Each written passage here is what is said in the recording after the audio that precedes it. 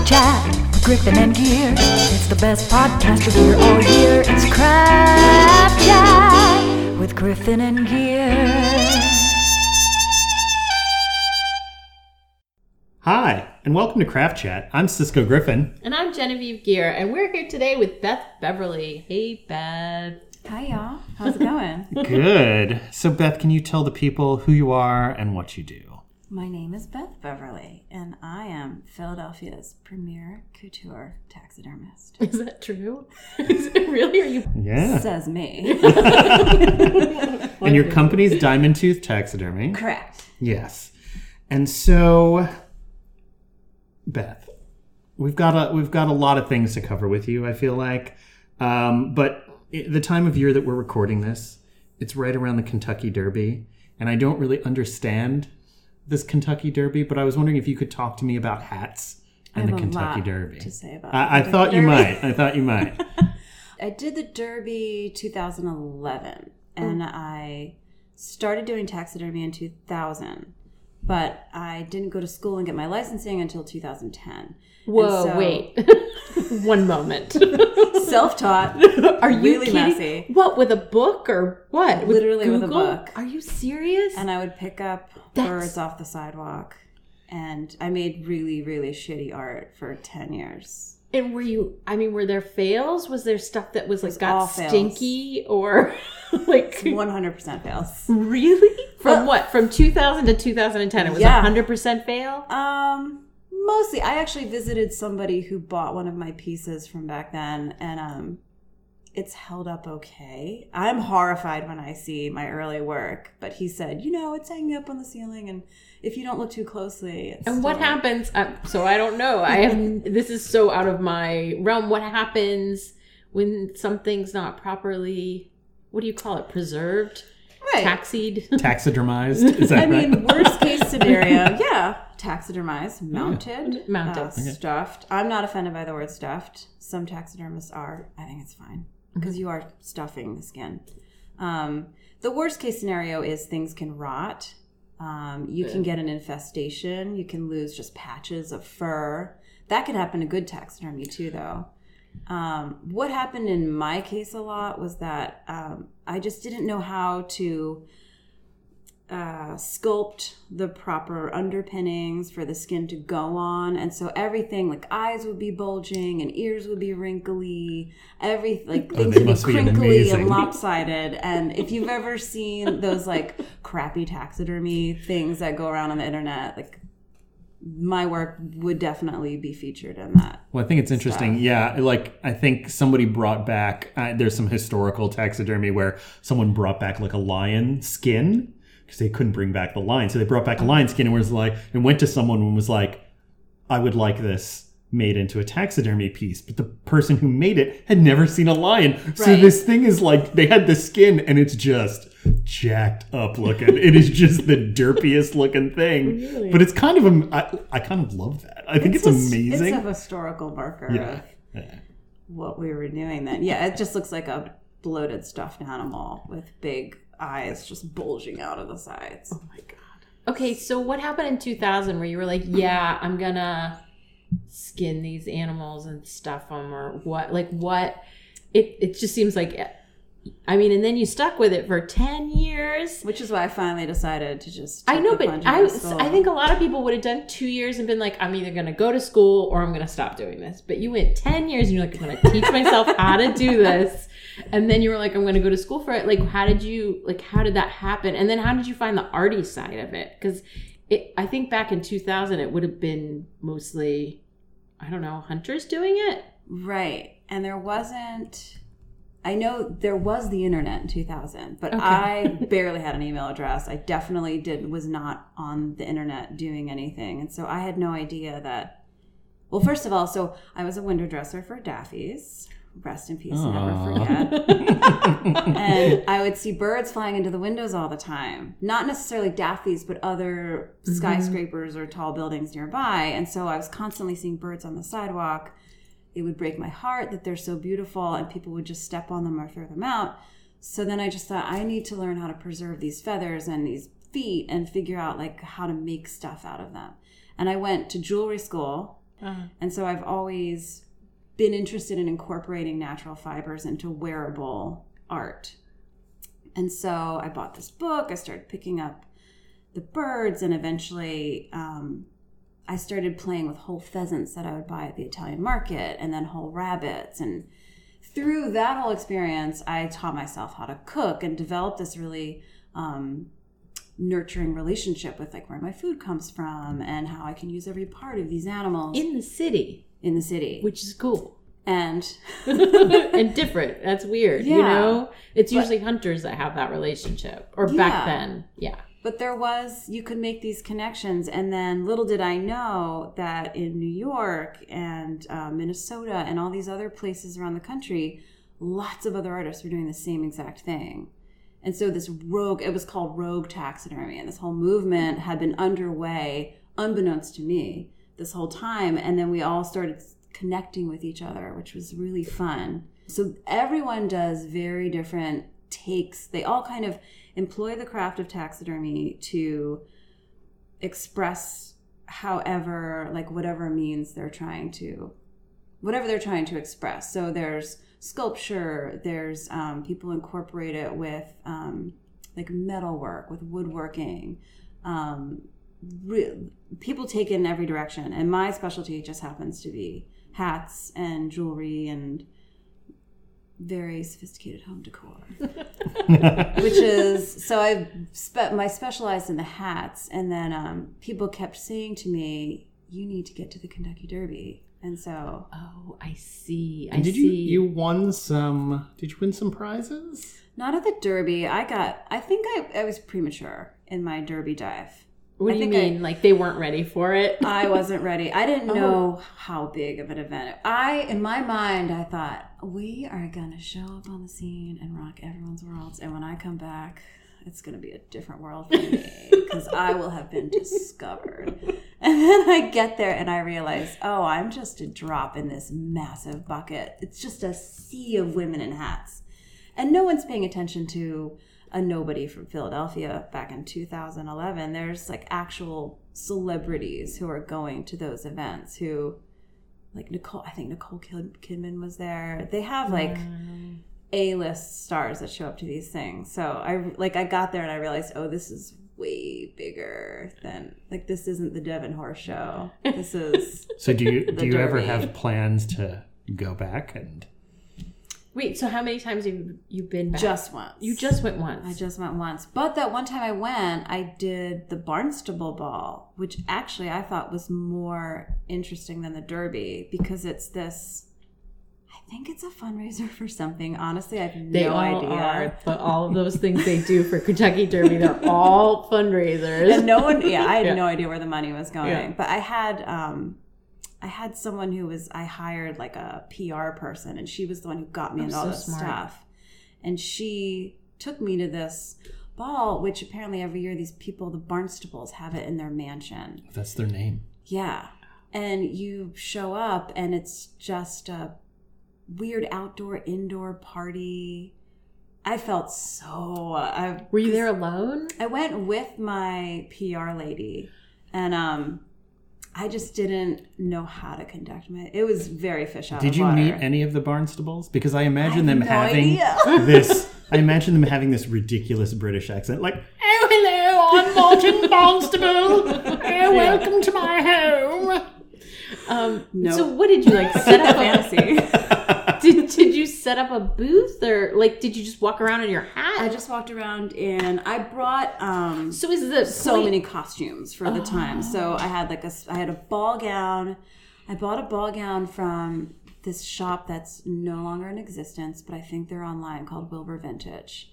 He specializes in all the best vintage clothes and everything. So I had this 100-year-old satin ball gown that I wore, and then I had this like quail bird that was kind of wrapped around the top of my head. I felt really cool, but I also felt terrified of everybody there. And so I just kind of walked around the mansion taking pictures of all the little artifacts that I thought were really cool that really rich people having houses. So you're like the flavor for the party, basically. I think that's so. That's what. Okay, that's real. I didn't know that was part of that whole scene. Like that's like a subculture. Yeah, it was really interesting. I would love to go back, but I don't see it in the cards for a few years now. So after you went there, so what happened with the hats after that? So that's 2011. It's 2019. I kept doing local equestrian events for a few years. So that's the Devon Horse Show, Radnor Hunt, Devon Dressage, and the polo, all the polo games. And so I just started showing up with all my friends. And I think we caught, not to toot my own horn, but I think we caused a bit of a buzz because it is this very old money blue blood crowd who they're used to their scene and the way they do things. And I started dressing all of my girlfriends in these hats that when I look back, some of them I think they are kind of hideous, but they're showstoppers. Like, here's a woman with a whole duck on her head. And Wow. all these like crazy taxidermy hats. And we started showing up at all these events and I started winning awards because I think they just realized I wasn't going away. So they might as well. What kind of awards? They just give you an award, or Because they have hat competitions. oh, they even have that. It's such At a all strange horses? thing at a lot of them, yeah. Oh, So they that have, it's like ladies' hat day. And so they have all the ladies parade around on the track. Whoa. On the track. That's amazing. That's amazing. Yeah, let's leave it alone. It's crazy. There's a lot of problematic. They comment on your haunches. You have to raise your hooves just so. Prance, ladies, prance. Dude. Yikes. Yeah, the culture of chattel goes on. So, yeah. All right. Continue. So yeah, we just kept showing up and having fun and making a splash at these events. And then so I started building a name for myself through that. And then the polo is really where I made some lasting friendships and kind of just got a lot of exposure that way. And then there also, at the same time, this rogue taxidermy movement, I found out that they had annual competitions in New York. And so I went to one, and I won first prize. My first time going. Wow. And it just so happened the New York Times and the Wall Street Journal was there. And so it was this, like, sea of attention all of a sudden, which, like, as a new artist, like, just graduating from my craft school. How long did that take? 2 years? A year? No, just 3 months. Oh, really? Oh, wow. It was 8-hour days, 5 days a week, up in the Poconos, and I just lived in a cabin by myself.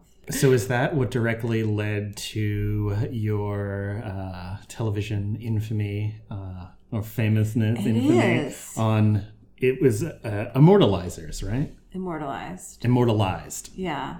It was really fun. Who was the one judge with the beard? Oh, Brian Posehn. Brian Posehn. Brian Posehn was a judge. Okay, and wait. I have was so many questions. starstruck. So, Yeah. is he a famous taxidermist? I have a feeling no one would say this, but around the same time that they were filming the show, he was like doing voiceover for some video game that involved like zombie animal hunting or something. Oh. And I feel like there must have been something in his contract that roped him into this because he was not happy to be there. Oh. He didn't seem happy to be there. And who anyway. is he? I don't even know who he is. Very famous chameleon. Yeah, Oh, is he? he's I'll look it up. hilarious. He's hilarious. I'm in a hole. And he's got a fantastic beard, I have to say. Okay. Yeah. Yeah. I'll find him. So, all right. So you graduate. There's a big fuss at the New York show, and then you get scooped up to do the TV show. Mm-hmm. And did you have to like live somewhere different to do the TV show, or? No, they came to me. They had contestants all over the United States, and there was 4 immortalizers, and I was one of the immortalizers. And they came to Philly and shot me for like 3 days, and then It was like a la Iron Chef. yeah, Yeah, exactly. It was based completely off of the Iron Chef really? model. Oh, And I then we love all Iron went to a Chef. soundstage in LA where they did like the final judging and the presentation and everything. And Come on, that's cool. it was so fun. I would not trade a second of it. I think that the show wasn't a success because I learned a lot about how TV's made because it was from them asking me if I was interested in doing it to actually filming it was a 2-year period. And I saw how many levels things have to go through for approval. And then I think because of all those levels, everybody wants their hand or like stamp of approval on something or their own little flavor. And so it just seemed like once I saw the finished product, I realized, oh, this is like everybody wanted to throw something into this. And now it's kind of just a pot that's too full of different ideas. And it just seemed kind of confusing and messy. But I loved the experience so much. And it led to like speaking engagements and opportunities to teach workshops and the exposure of a reality TV show. Sure. You can't beat it. Did you feel vulnerable afterwards? I know that's a weird question, but like, it's like, I feel like taxidermy is this real solitary thing that you do. And then all of a sudden you're like, everyone's like in on your game and they're in your studio because they're just watching it on TV. And like, did you just feel like, everyone could see me and it's raw, or no? Or did you just blossom? I was more worried about how I looked. What do you Which mean? is so vain. Oh, physically? You're crazy. Like how I like stood and how I talked and how I appeared on TV. I can see that. I would do the same I'm thing. extremely vain, and that's what I worry about. But I felt, and it's not often that I feel super, super positive about my finished pieces.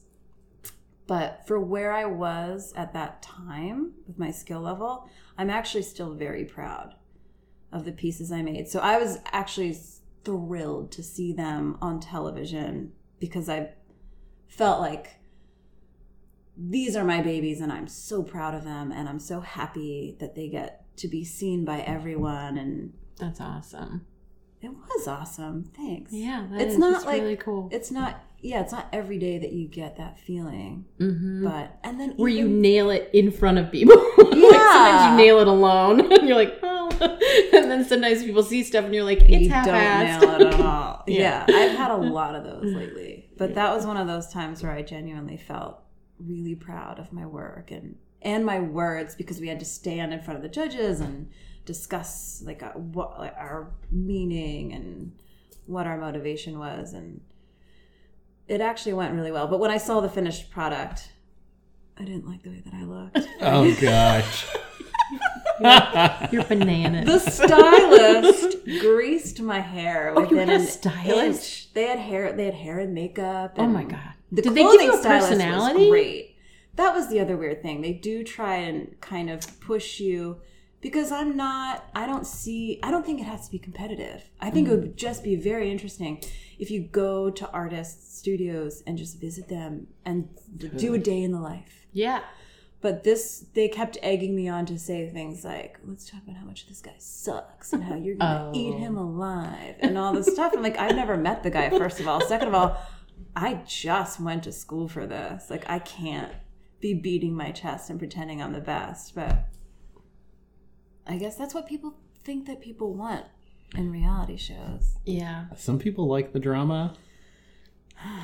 I tend to like the reality shows that I like are the drama-free shows. So I really like So You Think You Can Dance and It has plenty of drama, gosh. doesn't it?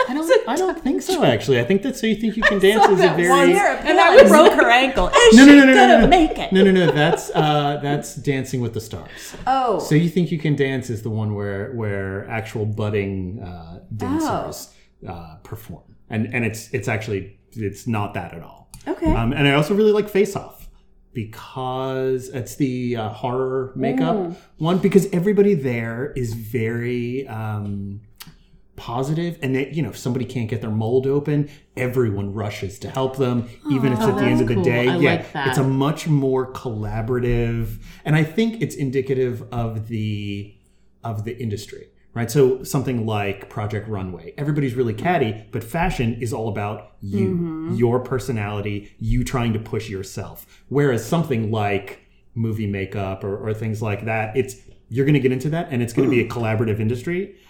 So I think that translates over into that type of show. That's really interesting. It is. Okay, I have another question.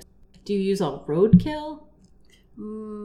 I started out with mostly roadkill. Now I work a lot with farmers who their animals. My favorite, as creepy as it sounds, my favorite is stillborn goats and lambs, because they're so perfectly formed and adorable and tiny, and they weirdly tiny. Like this big, like I'm holding up my hands like like the a size foot. of a papaya. Oh wow! There's also Lammy. Lammy. I love Lammy. There's something that they're my favorite animals to work with is the little lambs and anything from a farm. The chickens, all the fancy chickens. I will take roadkill when I see it, but usually you're supposed to work with the Games Commission because you need a license to pick up roadkill. Are you technically? Huh. Wow. So unless it's I just picked up. I saw the strangest thing. There was about 70 dead starlings, those black spotted kind of metallic looking birds. Yeah. Just scattered all over the road about 2 months ago. I have a feeling what happened is they were traveling in that murmuration that they do. Yeah. And they must have gone right into a truck because it was right off the highway. Because they were just scattered everywhere, not run over at all. But I picked up as many as I could. And as we've been skinning them, I brought them into one of my classes so my students could skin them. And we've noted, like, they have broken legs, broken wings, broken necks. So I'm guessing they all just slammed and then bounced off. So roadkill, farm animals, people just donate stuff to me. It's if you're in this business long enough and your name gets around. I have 2 freezers now. My first I was going to ask you how my freezer was doing and if it's still kicking. It's disgusting. I mean, it's definitely kicking, but there's been so many just weird leaks, and you keep corpses in a freezer long enough. Whoa. So Genevieve, you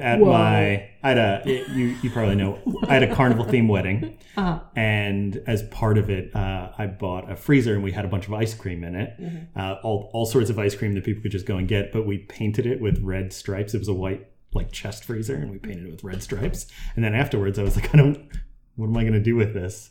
And Beth needed a freezer for taxidermy. So. Oh my goodness. So perfect. So perfect. So now it's all funky. It's funky. I keep it as clean as I can, and I do freezer inventory every 6 months. But I've had to buy a second chest freezer because you just acquire. And it's so hard to say no when someone's got a really nice specimen. So you just kind of start hoarding. Do you ever have like an ick factor? Have you ever had it? Did you have it in the beginning? Because I'm like, I love how they look. But then if I think too hard about it, I start to go into like an ick place. I get icked out by any kind of larva. So, I mean, fortunately, I don't leave things out to, like in the summer when you're walking through South Philly and there's worm larvae crawling all over the garbage outside. Yeah, I'm totally with you. That is the one thing that makes me really sick. That's what it takes, though. Because fortunately, high threshold. If that happens, like in my studio, then I've failed many steps before that. Like that it should never happen because you get things Something that does gross me out that does happen a lot is sometimes animals have abscesses that you can't see. Oh. And one time I was skinning a raccoon, and if you're working with larger animals, you can hang them from a meat hook. So you let gravity kind of help you pull the skin off. And I was pulling the skin off, and this raccoon had a giant infected abscess that I didn't know about. Mm-hmm. I hope no one's eating right now. As I was pulling it down, I just heard this like, and it shot. It was about the size of bigger than a quarter, and it shot over my head, just over my head. And if it had been like 3 inches lower, it would have gone right in my face. Oh my God. You know what's in abscesses. So I don't even, and I don't want to know. that was definitely the grossest thing that ever happened. But anything else, it's like every animal shits when it's dead. So you deal with turds, you deal with piss. And you just get used to it. Yeah. Wow. And so when you were like, yeah, I think I'm going to start stuffing these dead animals, was like everyone around you like, what the fuck? My roommates kind of were. You had roommates? Yeah, I totally would have been. I was like, she's got to go. I'm voting. She goes. As long as I like practiced my craft in the basement near the cat litter boxes, I was relegated to a small corner of the basement. I always have this memory of a story you told me where you were jogging and you're like, yeah, if I see a bird, I just pick it up and tuck it in my jogging pants and keep running. And that is the image that I have always. You're like, oh yeah, just tuck it in and keep going. It's so bold. It's so bold. It's crazy. But no one notices. No one ever sees me picking up. I think because everyone's walking around staring at their phones all day, every day. And if you just pretend you're tying your shoelace, or just always pretend that you know what you're doing and you're supposed to be doing it. That's what pickpockets say. Yeah. It's the same thing. Confidence reigns supreme. Yeah. So what are you doing now? Like, what are you doing today? Like, what's your, like, where, and what do you want to do? What would be like, whoa. Well, today literally was a studio day, and I was I'm finishing up a bunch of stuff for a market that I'm doing in Brooklyn on Sunday called the Oddities Flea Market. Ooh. And in the grand scheme of things, I'm trying to, because obviously having a baby kind of puts a hold on working, and I have a lot of anxiety about, like, I don't want anyone to forget that I'm here and I need to build up my business. And so I'm trying really hard to I'm applying to every single competition and every single show and all these exhibitions and everything I see, just to claw my way out of like the mom cave and back into the art world. Did you slow down for, you said 13 months, is it? Mm-hmm. So did you slow down for the year? A lot, yeah. So I was a stay-at-home parent. I'm pretty much still a stay-at-home parent or a work-at-home parent.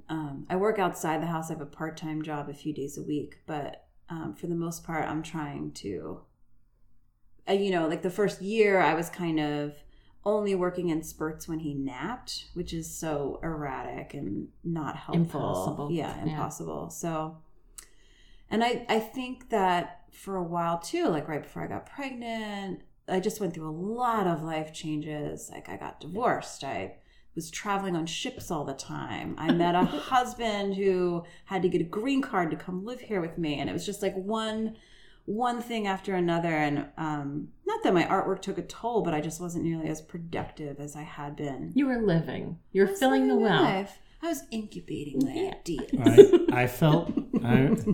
when we were like, oh, we should have Beth over for dinner. When is she going to be around? I don't know. I think she's on a cruise ship. Oh, yeah, what's the boat? You were always on a cruise ship. Why are you on a ship? Because I'm an artist and I take every job that I can get. So she worked on a cruise ship. I worked on... I was like, what are you doing with taxidermy on a ship? Like fish? Maritime taxidermy. Right. Yeah, I just had this, my part-time job that I have now is a set design company, and they do the sets for Carnival cruise ships. Oh. And so I would go on the ships and just make sure everything was flame retardant and travel. Like, yeah, it's a great job for if you have a passport and no obligations at home. Oh, that's wonderful. That sounds a great gig. So, yeah. Do you still have a tub filled with beetles? No, I had to get rid of them. They creeped me out. The larva. Wait, so I thought you had to have beetles to make it all happen. You don't. I clean if I do skulls, which I don't work with bones that much, but when I do, I clean everything manually. Oh. A lot of people just keep a beetle colony and will toss. It's not as easy as just tossing the stuff in. Mm-hmm. There's a whole method, but I couldn't. They smell, and you have to maintain a certain temperature with the tanks, and just knowing that they were in my house creeped me out too much. So I got rid of the beetles. Sure. No mas. I'm with you. That was another thing where I was like, "Hey." Yeah. It takes a certain person to do, like, this is a really unusual art form. Like, I know it's showing up a lot more. Like, I see it around and everything, but I just think it just takes a certain personality type. I just couldn't deal. Also, I'm not fastidious enough. I think you have to be really tidy, right? You have to be very tidy and very specific. And Yeah, you do. I wish I was more tidy. That's I feel why like I'm you need to rolling be... my eyes when you said that. I should be more tidy. I feel like you need to be tidy to own it as well. Like, I didn't, when I first started looking into it. So I like the look of taxidermy. And, Sure, and me too. There's a reason why I own a lot of faux taxidermy, because I started looking into it. And one, it's actually very expensive to get good taxidermy pieces. And two, you have to take care of them because they can get bugs and all sorts of things. Like, you have to brush them and clean them. And I was like, really? yeah, it's a whole thing. And I was like, oh, it's like having one more a pet chore. It is. on the wall. Yes, Wow. it is. Very much. Do you give instructions when you sell one? I do. I usually just say, obviously don't go out in the rain if you're wearing this. Avoid too much direct sunlight, because if you keep a taxidermy mount hanging out in your window all the time, sun actually breaks down proteins and it will start destroying the hair if there's fur. Oh, interesting. And you have to, I always tell people, if you have room in your freezer, freeze something at least once a year. Put it in the freezer for a few days to kill any bugs that could be on it. Because moths come in. Moths are this is my PSA right now for anyone who likes vintage clothes or wool sweaters.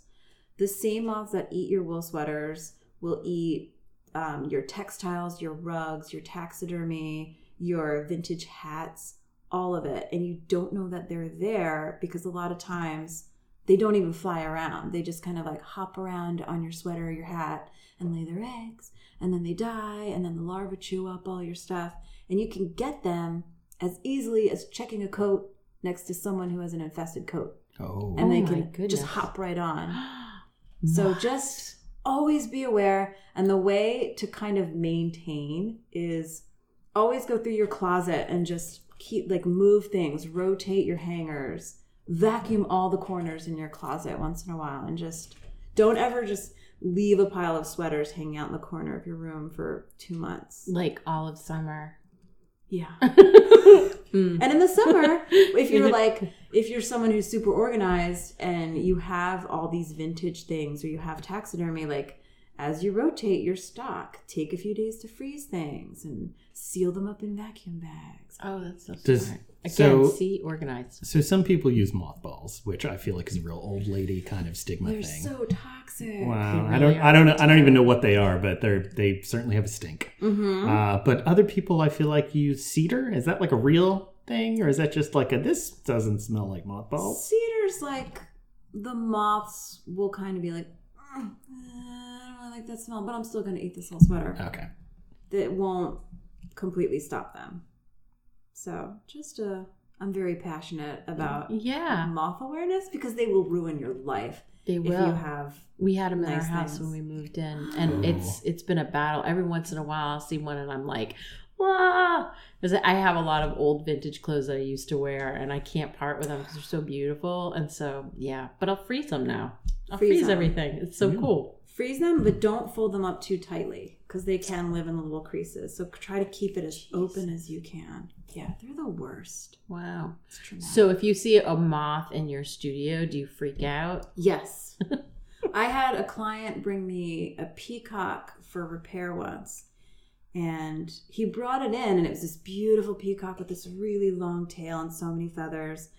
And he brought it in, and it was just like a winter night, and he was in a rush. And so he just handed it off, and I put it on my couch and walked away. And then I was showing someone who was over at my house, like, look at these beautiful feathers. And as I ran my hand through it, all of these feathers started coming off in my fingers.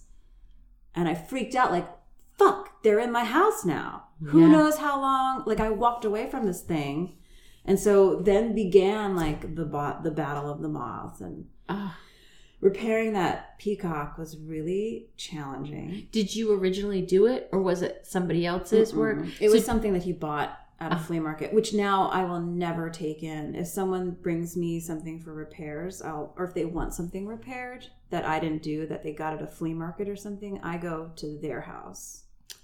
I refuse. I will never let any antique or flea market taxidermy in my house. Interesting. It will not darken my door. That's so cool. So do you do a lot of repair? Like what do you do the most? I know you do pets, you do hats, you do... Well, so can we talk about pets? Because I feel like there's a stigma against doing a pet.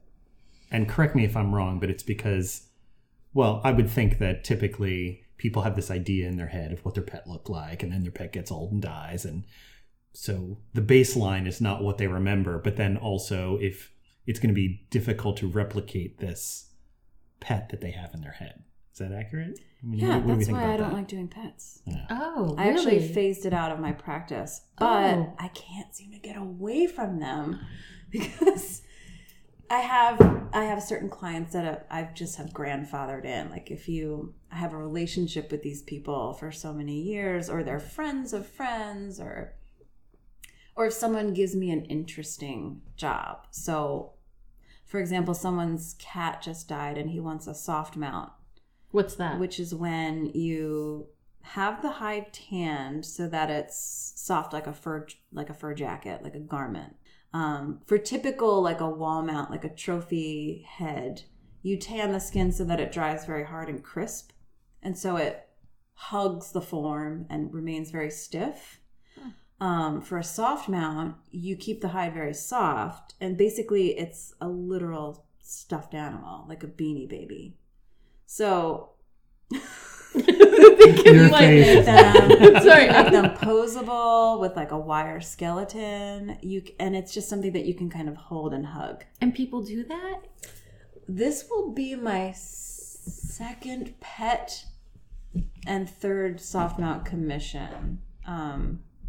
Yeah, people like that. I think it's like a fun challenge. Sure, right? You look at it differently. So for me, that's fun to do. Other people will have me. I still do pets occasionally. I recommend that people get them in a sleeping pose because that just seems more accurate to me than to have your animal staring at you from a shelf somewhere. But I also, it's like if that's how you want to process your grief, by all means, do it. But whenever someone contacts me, I try to refer them to this woman named Lauren Kane out in California because she's a specialist on pets. That's all she does.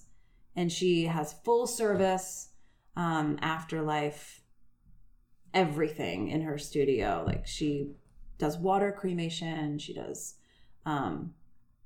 it all. She's great. But if they can't work it out, like shipping the animal over there, I'll make exceptions. And so but I always say, if you can, freeze your pet for like a week just to think really hard before you engage this process. Because once I start, I'm not stopping.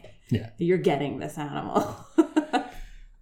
What do you think about, I've always thought of the idea of, of a cat articulated skeleton.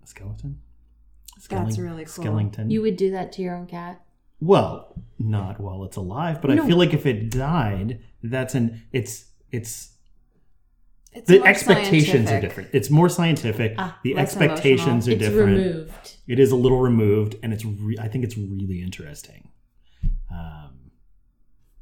Yeah. I do skull cleaning. And today I did some rat vertebrae earrings for a client whose rat died years ago. I've been really dragging my feet on finishing this piece. But skeletal articulation is so time consuming and so difficult that I won't do it.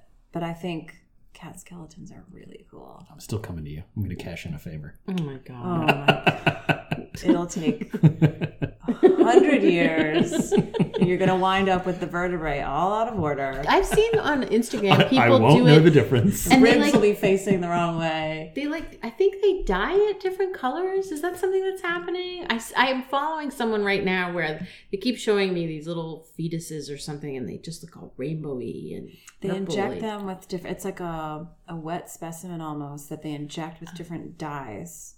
I think it has something to do with the dyes that they use in MRIs. Oh, okay. I could be wrong. I'm probably wrong. Right. I don't know a lot about it. But I I actually know what didn't- you're talking about. I Those didn't pictures know are there was cool. so many.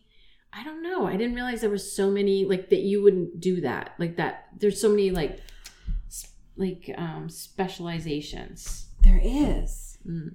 Yeah. And that everyone kind of takes this morbid fascination and goes in their own direction with it. I Well, think because it's some really people, cool. right, like that are doing Rogue, will piece together kind of Mm-hmm. Frankenstein monsters. Like Like take a bit of wings on a this and a bit of rabbit. yes, yeah. Stuff like that. You got to make that jackalope. Yeah. You know what the I'm saying? jackalope. Got yeah. to make that jackalope. So do you have any sort of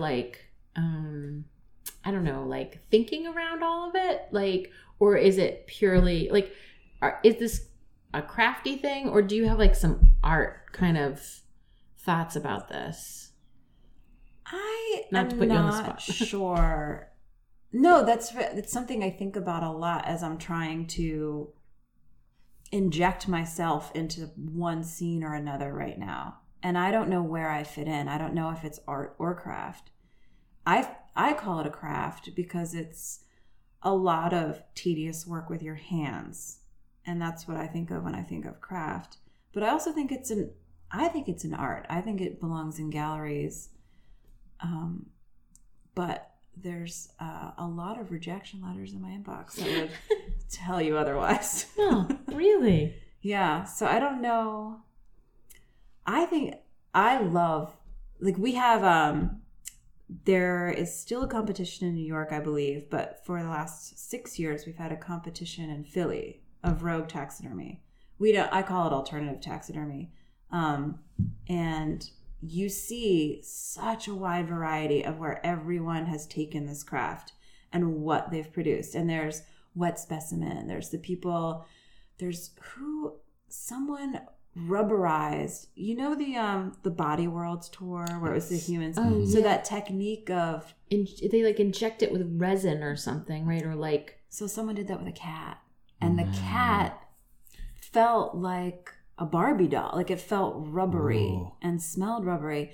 And so people are making light up objects and objects like animatronics and so many cool things. And I look around this should be in a gallery. what do you think it is? Why do you think everyone's into it right now? What is it? Because it's everywhere, and it wasn't everywhere 9 years ago. I think there's a demographic of artists who really identify with wanting to. It's hard for me to say because I don't want to just lump us all together in this mental group. Right.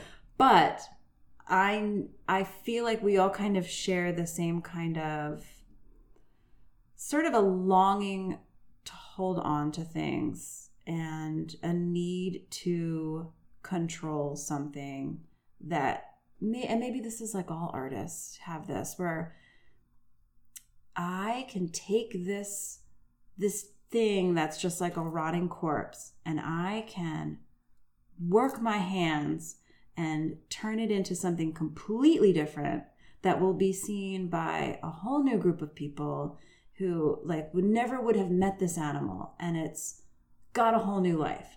And is that a God complex? I just realized that sounds so gross. I was going to say it's controlling the narrative a little. It's almost like you're controlling the narrative for the animal, but I don't know. There's so many things because you're dealing with death and you're dealing with life, and then you're animating, and I don't know. It might be. But I don't know want that to it's- project on all the other Sure. alternative you can just taxidermists speak out there, but for I your- feel like we're a sad kind of people. We're a little sad and Melancholy. melancholy, and it's a way to like, I kind of like dealing with death. I like feeling grief. Another reason I don't like working with pets actually is because I feel so, I just feel like I like to listen to sad music, but I'm also a very happy person too. But I feel all the feelings. Right. And when I'm dealing with someone who's like freshly grieving a pet, it's so hard not to just absorb all of that grief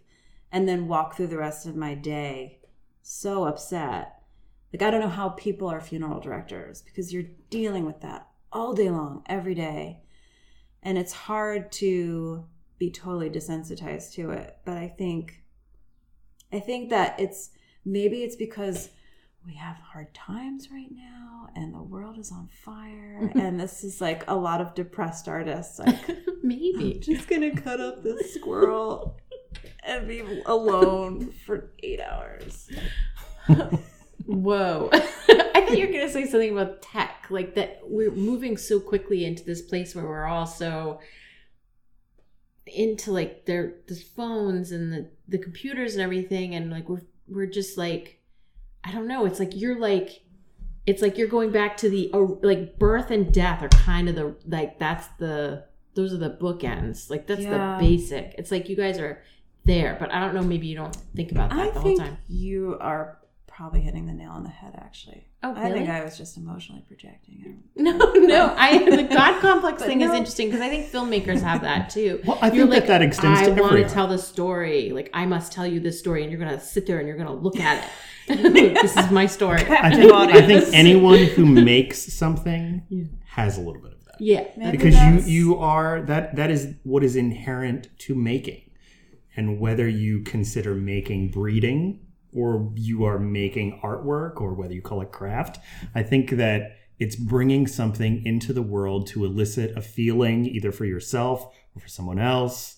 But really it's kind of you are in control. You made this thing and now it exists and it can influence others and it can kind of take on a life of its own, but you are the creator at that point. And maybe it's, for people who, all kinds of craft and art, it's when you want to express something and you have no idea how to, there's no words. So you just whip up a rabbit. Make it into a handbag. That is awesome. Oh my God. I'm so fascinated now. This is not something that was like in my purview and now I'm like totally fascinated. I'm going to go do a lot of research on it. Beth, we have a recurring segment called Best Tool, Worst Fail, where we'd like you to talk about your favorite tool that you use in your making, and then what's the worst thing what's your worst fail? Your biggest blunder? Oh, okay. My favorite tool would be my knife. It's just, I call it a piranha knife, but that's actually not how you pronounce it. But that's when I see the word in the catalog, that's what it looks like to me. But it's just your standard surgical steel flip open kind of knife. Switchblade? you went from a surgical scalpel in my mind to like a switchblade. Like what are you talking about? Exactly? Like a butter knife, and then she was like, garden variety shank. Did you make it out of a toothbrush? What are we talking about? And soap. It's a switchblade that holds a surgical steel blade in it, so you can fold it up and clip it in your pocket. But the shape of it and the way it handles in your hand, I don't know. It's not a very exciting tool. It's just a knife. But no, it doesn't have to be. So is it the same knife or is it a brand of knife? It's a brand. So they wear out. No, but you change the blades. Ah, I see. Okay. So I love every time I start a new specimen, I have a whole little ritual where I change the blade and I burn a little incense and I talk to the animal for a minute and then I cut open. For real? Yeah. That is awesome. And like the feeling of cutting with a brand new, like out of the foil, fresh surgical blade, how it just is like a hot knife through butter. It's so nice. And I tell all my students, invest the money in a good knife, because if you're if you're playing around with these X-Acto blades, you're going to wind up cutting yourself or like tearing holes and everything. The moral of the story is you get what you pay for, and invest in a good tool for your craft. Right. Like a nice switchblade. I definitely need to do some deep Googling on what exactly Really? this is. We're going to have to I put know. up a link. You have to put you have to I'll send send a you- picture Oh, of yes, your knife. yes, Yeah. yeah. All right. Fail time. The worst one I can think of is I had a fail recently for a competition, but that was more of a fail of like time management. And it was more like I'm very sad that I had this much time to do this thing. I didn't budget my time. I came up short. And now I've got this like thing that's okay, but it's not what I'm capable of. But a really big, awful fail was probably like when I first got my studio, when I had a studio out in Kensington, and this woman wanted me, I bit off way more than I could chew. She brought in her dead pet snake, and it was like a 10-foot long ball python.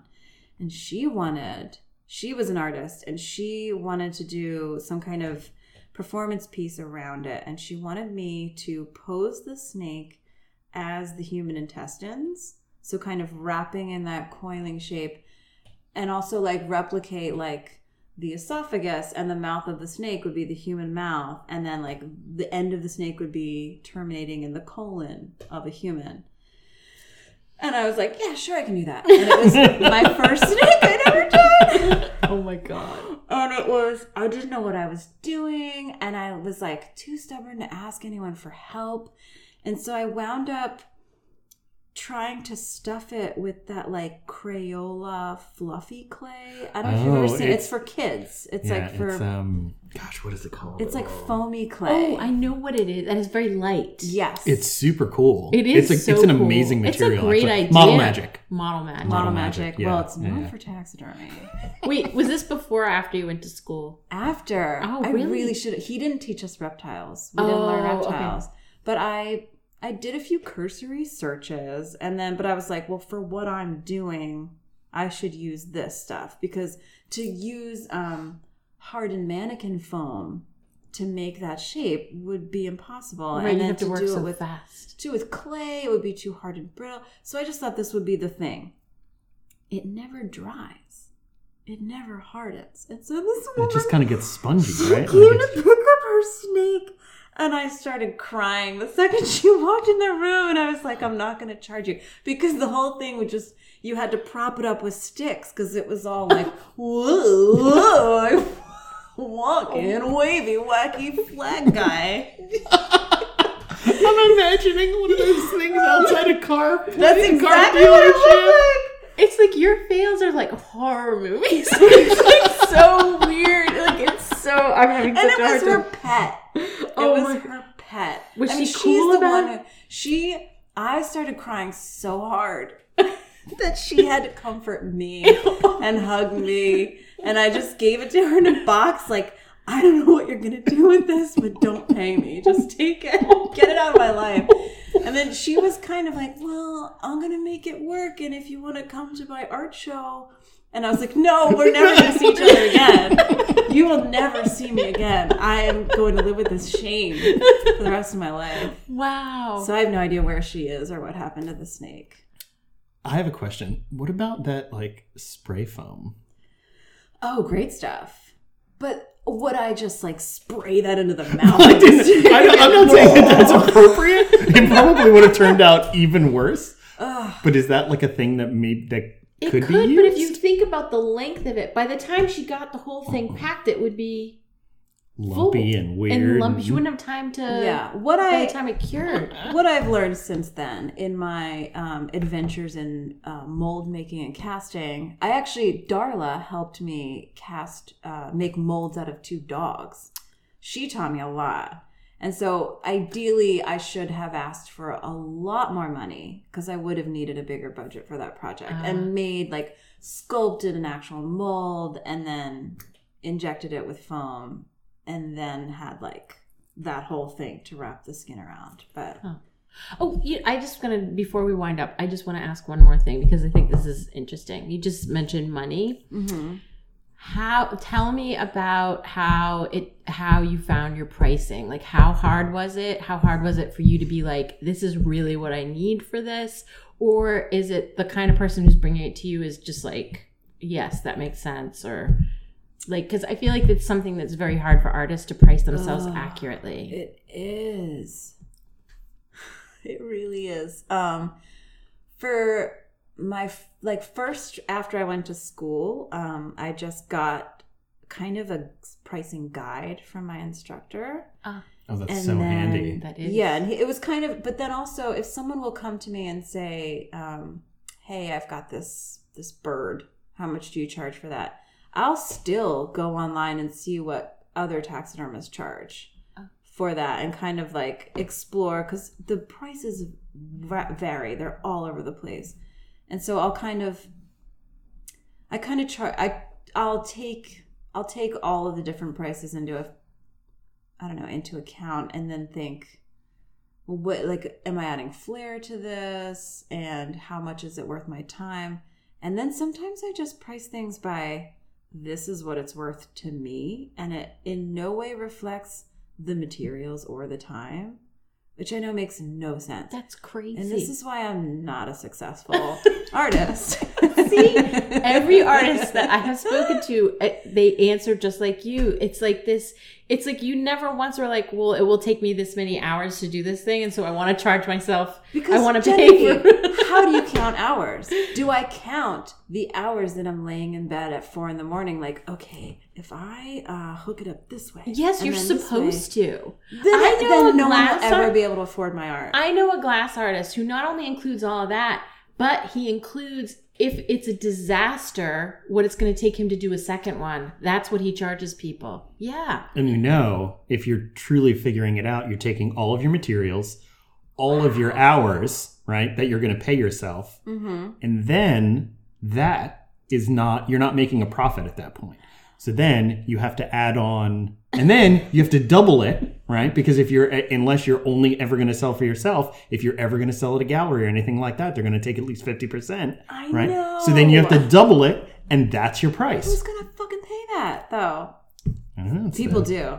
Some people 1%. I have one more question for you before we break, because I feel like I can't, date myself as an old internet man, and to talk about taxidermy without asking you about Chuck Testa.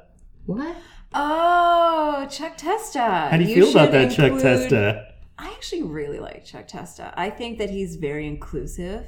Who is he? Think that he rose to internet fame when he had a commercial that was like so insane and ludicrous. It was like he posed a deer head to look as if it was driving a Jeep, and you could tell he filmed the whole thing in his neighborhood, and someone would point at the Jeep and be like, what's that? It's Chuck Testa. Well, it'd be like, is that a deer driving a Jeep? And he'd be like, nope, Chuck Testa. It was amazing. Is that a bear in the bed? Is he a taxidermist? Chuck Testa. He is. Yeah, and he's pretty good. He's very good. Yeah. But he has hundreds of YouTube instructional videos where he has other taxidermists come on and work with him on pieces. And it's really cool because he's a very traditional, conventional taxidermist from like the old school. But on his YouTube tutorials, he'll have new kids from like the Rogue movement and the alternative movement doing kind of what they do. And so I like him a lot, and I respect him for that, because a lot of the older guys really will loudly voice their disinterest in what some of the newer, more artsy folks are doing with their craft. So I love Chuck Testa. That's awesome. That's super cool to hear. Best. Yeah, you did. You totally did it. Amazing. Well, Beth, thank you so much for coming on Craft Chat. The pleasure was mine. Can you why don't you tell the people where they can find you? Website, internet, social medias? Yeah. Sure. I mostly update Instagram, so that's Diamond Tooth Taxidermy on Instagram, and my website is diamondtoothtaxidermy.com. And that's the only two places you'll find me. All right. And Genevieve, where can people find us? You can find us at Craft Chat Pod on Instagram and on the web the same, craftchatpod.com. Awesome. Thank you so much. Cheers.